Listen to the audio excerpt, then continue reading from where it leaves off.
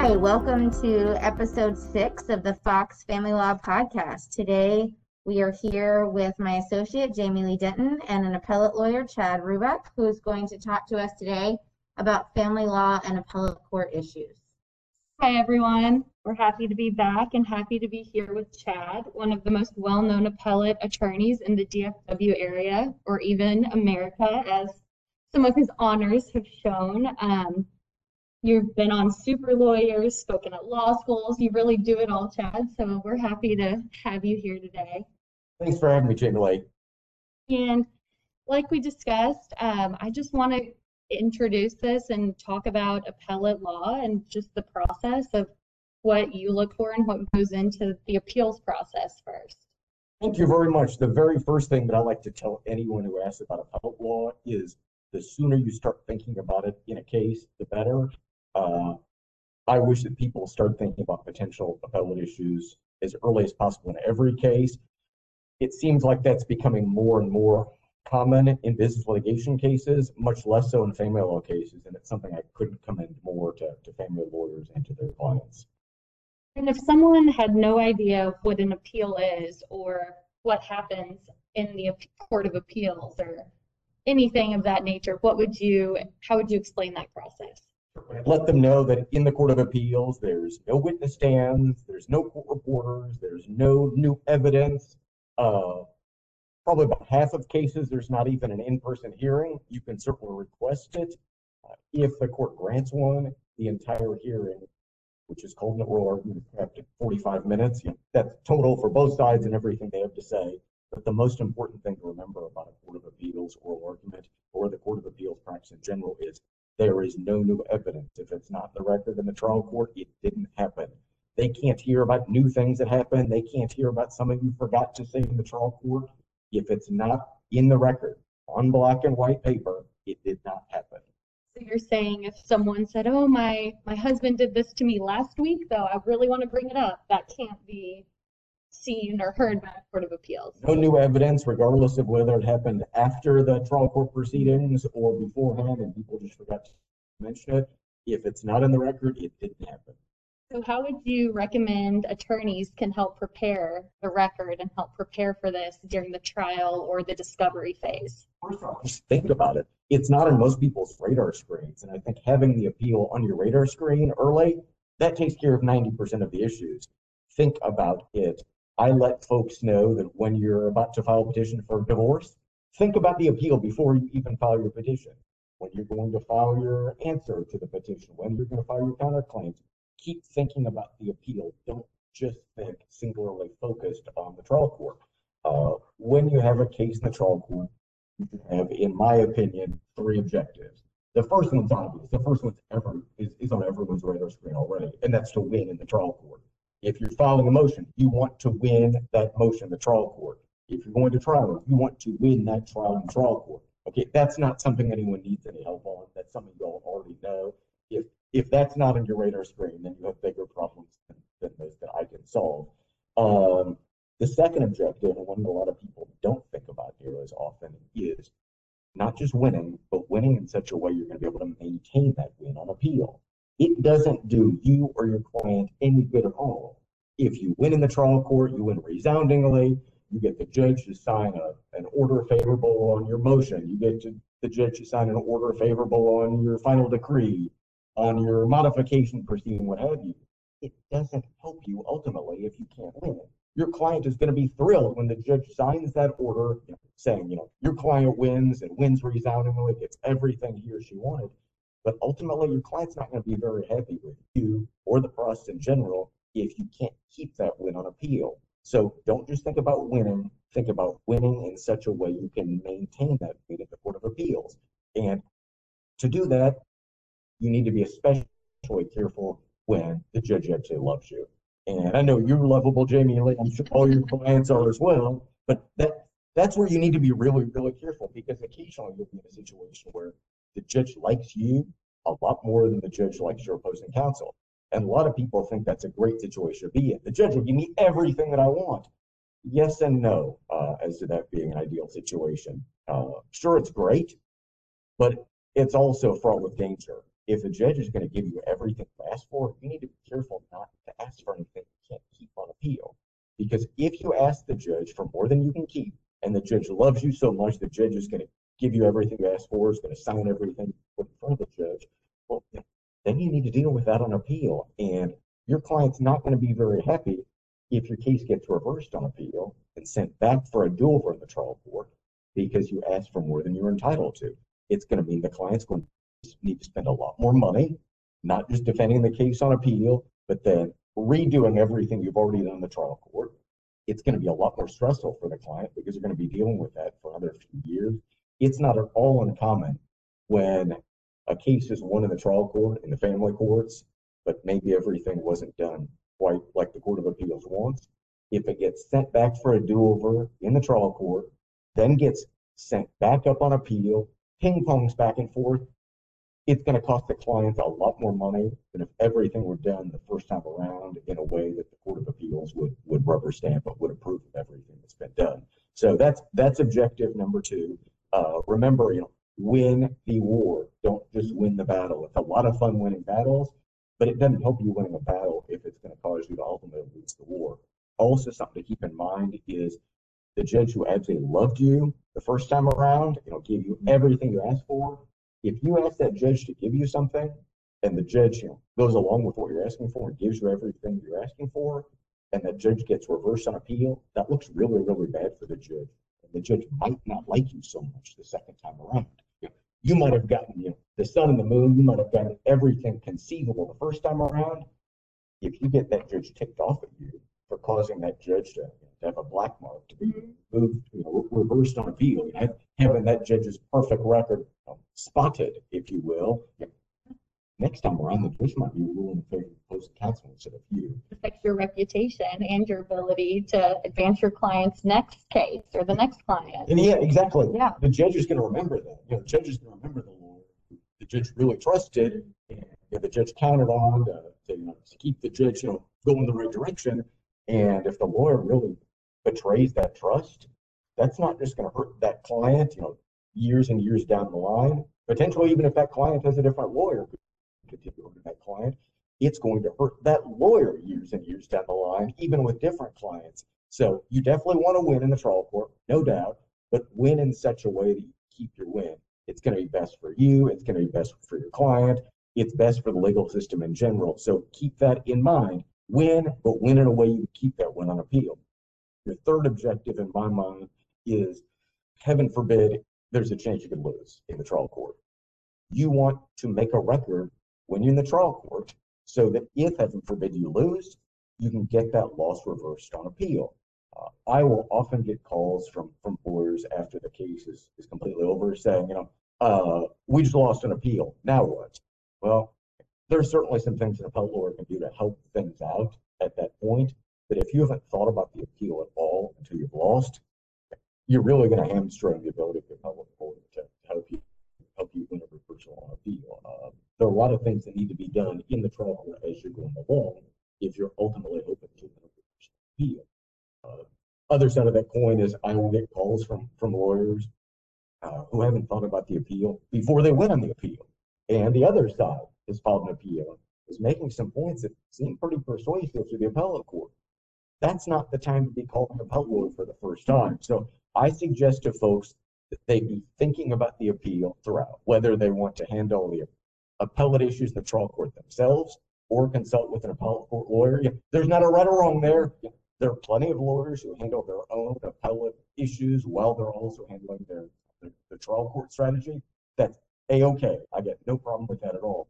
But I think it's wise to at least be considering the possibility of consulting with an appellate lawyer to the extent you have, as a trial lawyer, have any questions about appellate issues. I liken trying to handle objectives 2 and 3, thinking about the appellate issues, while also working on issue 1, winning the darn thing to begin with the trial court, to juggling while driving your car. Not very easy to do. In theory, it is possible. So I don't want to say, no way, can't do it. But first off, if you're going to be doing it, you need to be giving a lot of thought to both of them. You need to be expert at concentrating on the juggling and on the driving. you can't just neglect the driving because you're busy juggling, and vice versa. You can't neglect the driving because you're busy juggling. You can't neglect either of your two tasks. So sometimes it makes sense to visit with someone. There are some lawyers who want to bring in a appellate lawyer as part of their team to be third chairing every single thing they do. Maybe that's right for a case, maybe it's not. Another option is to have an appellate lawyer as kind of a behind the scenes consultant, maybe calling the appellate lawyer for an hour every few months, just saying, hey, listen, here's where we are in that case. Remember we talked about it a few months ago? Yeah. You have half an hour to visit with me about strategy for the next pleading filing. Yeah. Another option would be just thinking about all these things yourself and not talking to an appellate lawyer at all. I would say that there's some CYA value involved in at least bringing this to the attention of your client early in the case. Say, hey, listen, there's a lot of things we're going to need to be doing at the same time. It might make sense for us to consult with an appellate lawyer from time to time as to crazy appellate issues that might come up in the trial court, and explain to them the three objectives you have. You don't just want to win in the trial court. You want to win in such a way that you can maintain your win on appeal, and if heaven forbid you lose, well, that you can get that loss reversed on appeal. Just say, hey, listen, this is something we might want to consider. Ultimately, that's a client decision, but I liken that to a physician mentioning the possibility of a patient consulting with a specialist in an area.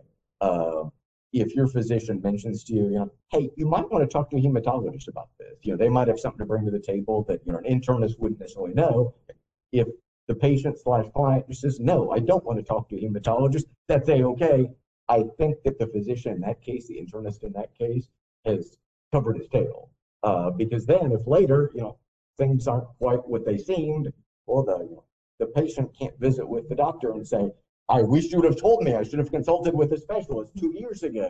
So I think there's some CYA value there. You don't need to push your client to talk to an appellate lawyer, but I think that it is helpful. Not only can it benefit the case, but it can benefit the lawyer's reputation. If you just mention, hey, listen, in the past, we've brought in an appellate lawyer to visit with, an hour or two every few months, just to make sure that we're going in the right direction.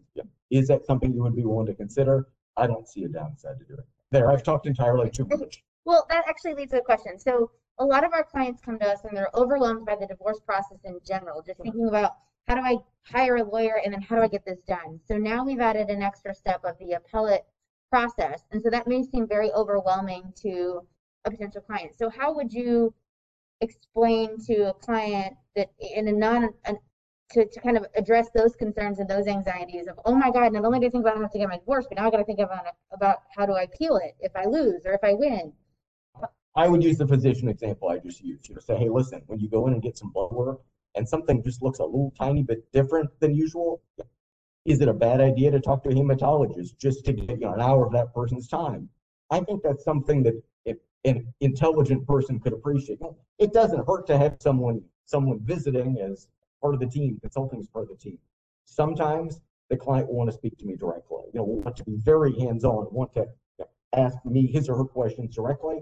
Other times the client will say something like, folks, y'all are my trial lawyers. I trust you. If you want to consult with someone else and then bring whatever information back to me that you think is helpful, do it. But I don't want to know how sausage is made. That's fine too. And I've had both as clients. I've had some clients that I've never met, that I've never spoken to, who've signed a consulting agreement with me, saying, well, they'll pay me for an hour or two of my time here and there. But other than that, they've had no contact with me whatsoever. I've had other clients that I talk to more than I talk to the trial court lawyers, because I have one of those clients right now who probably calls me 2 and 3 times a week. I've had days where I've talked to him more than I've talked to my wife.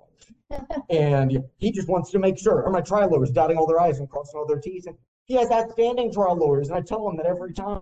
I say, sir, your trial lawyer's doing a great job for you. They will let me know if there's something they need to visit with me about. But it gives him some comfort level knowing there's someone helping them. Just watching over what they're doing. So I think they love the fact that he's calling me and bugging me, and I'm saying nothing but wonderful things about the work they're doing. It reassures him, it gives him a comfort level with them, because he doesn't feel comfortable always evaluating the work they're doing. he loves seeing someone else watching over their shoulder and saying, wow, they are great. They're doing a rock star job for you. It helps them and helps them both. Another thing I wanted to ask was how you can prepare your documents or your pleadings to focus on what the Court of Appeals will be looking for at the trial court level. First off, think of the Court of Appeals justices. Just think of them. That helps a lot because the judge has likely seen your client, if not heard your client speak a number of times at hearings. Court of Appeals judges will never see your client, will never hear your client speak. So think about how things are going to look on the written page for someone who doesn't know that your client is such a wonderful person. Think about that when you're drafting affidavits. Think about that when you're drafting motions. Think about that when you're speaking on the record at a hearing. You or your client, either one, that the Court of Appeals justices won't have the benefit of seeing, how honest looking your client is and how sincere and what a wonderful parent your client is, all that. All they're seeing is what's in black and white on the page. So I think keeping that in mind, that'll get you 95% of the way there. More descriptions, more elaboration. Even if you think the trial court already knows, you may need to add a little bit more just to preserve the record. Sure. I mean, just think about it. When I'm saying this, I'm not just saying it to the judge who already knows how wonderful my client is, what a wonderful parent, what a wonderful spouse, that sort of thing. I'm saying this for the benefit of people who've never seen my client and will never see him or her, will never hear his or her voice, who won't have all this background. So maybe include a little more detail for the benefit of your other audience. And that's something to be very much cognizant of, is you don't just have the trial court judges your audience, you have the Court of Appeals justices as your audiences, and potentially you might even have the Supreme Court justices as an audience years down the road. I hope not. I don't want any of my friends to ever need my services, because by the time someone's needing to visit with an appellate lawyer, it means they're not necessarily in the most fun situation to deal with. But I think that's the best thing to do, without getting into a lot of technical issues, is just be cognizant you have another audience and they don't know your client like the trial court judge does. Yeah, no, I think that's a great point. Sometimes you have deadlines and you're coming up against those, and you've got to remember, okay, let's take a little extra time and preserve this for the other audience. It's easier said than done. I mean, it's really easy for me to say, oh, be aware you have two audiences. Well, you already have a bunch of different things going on. You have short deadlines and whatnot. I don't want you to think that I'm saying this is easy to do all this. It's not. And that's why some trial court lawyers choose to consult with an appellate court lawyer. Sometimes someone will say, hey, Chad, can you spend 20 minutes just skimming over this thing that I've drafted and make sure that it's going to make sense to an appellate justice in addition to the trial court judge? I know my trial court judge, the trial lawyer, is going to say, I know she's going to like this. I know she's going to understand it. I know she's going to be impressed with it. But when it goes to the second floor, to the Court of Appeals, are they going to understand it? I don't think it hurts sometimes to pay somebody for 15, 20 minutes at a time to have that second set of eyes look at it with a very different perspective. Okay. And I wanted to ask about one of your favorite family law cases that you've appealed. Sure. Talk a little bit about that. That's an easy one. The highlight of my career was 2 years ago, March of 2019. I was able to win a significant win here in the Dallas Court of Appeals, and it followed a significant loss. A few months before that, I had a family law case. I was representing the ex-wife, and my client had missed a deadline. Long before I'd ever heard of her. She was represented by someone else long ago. She missed a deadline. Specifically, the deadline was a 2-year deadline to seek enforcement related to arguably tangible property. And that's the family code. You have 2 years to seek enforcement related to tangible property. Well, her trial court lawyer didn't think that it was a deadline being missed, didn't think it was a deadline at all, because the issue that needed enforcing was money. And the trial court lawyer thought, ultimately rightly so, well, money is not tangible property. We don't have a 2-year deadline to do that. Well, so trial court lawyer went on trial court. It was all good. Everything was great. Well, the other side, the ex-husband, filed an appeal. And I was representing, again, the ex-wife on the appeal, and I lost. I lost on appeal. I lost badly. I was at 3-0, unanimous opinion by the 3 judges saying that money is tangible property. the 2-year deadline did apply, and my client missed the 2-year deadline, and so I lost. She can never enforce this family court judgment as to the money, because the money, according to this 3-judge Court of Appeals panel, was tangible property. So I then sought what's called en banc review, which is review from the entire court. The Dallas Court of Appeals, for example, has 13 appellate court justices on it. They generally divide up into panels of 3 justices for each case, randomly assigned to 3. Well, so I lost 3-0, and I decided, well, this is a case that merits my seeking review from the whole court. I'm going to ask all 13 of them to review this matter. And they don't do it very often.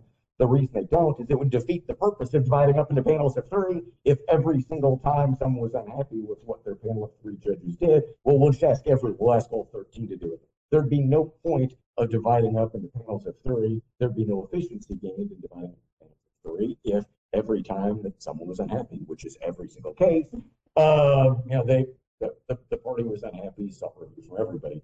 So I sought review from all 13 judges.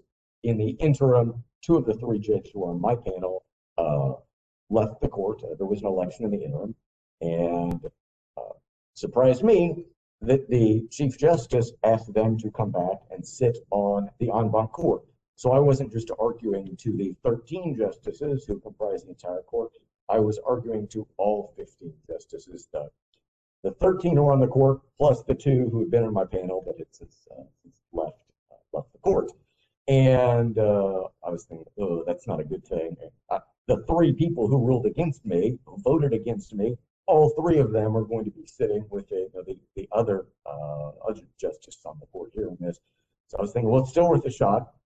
Well, turned out I won in a 15-0 decision. Not only did I convince all the judges that knew nothing about the case that the 3 had gotten it wrong, I convinced the 3 that they had gotten it wrong, and the Dallas Court of Appeals in a 15-0 en banc decision ruled in my favor that money is not tangible personal property, and consequently there was no 2-year deadline, so my client didn't miss the deadline.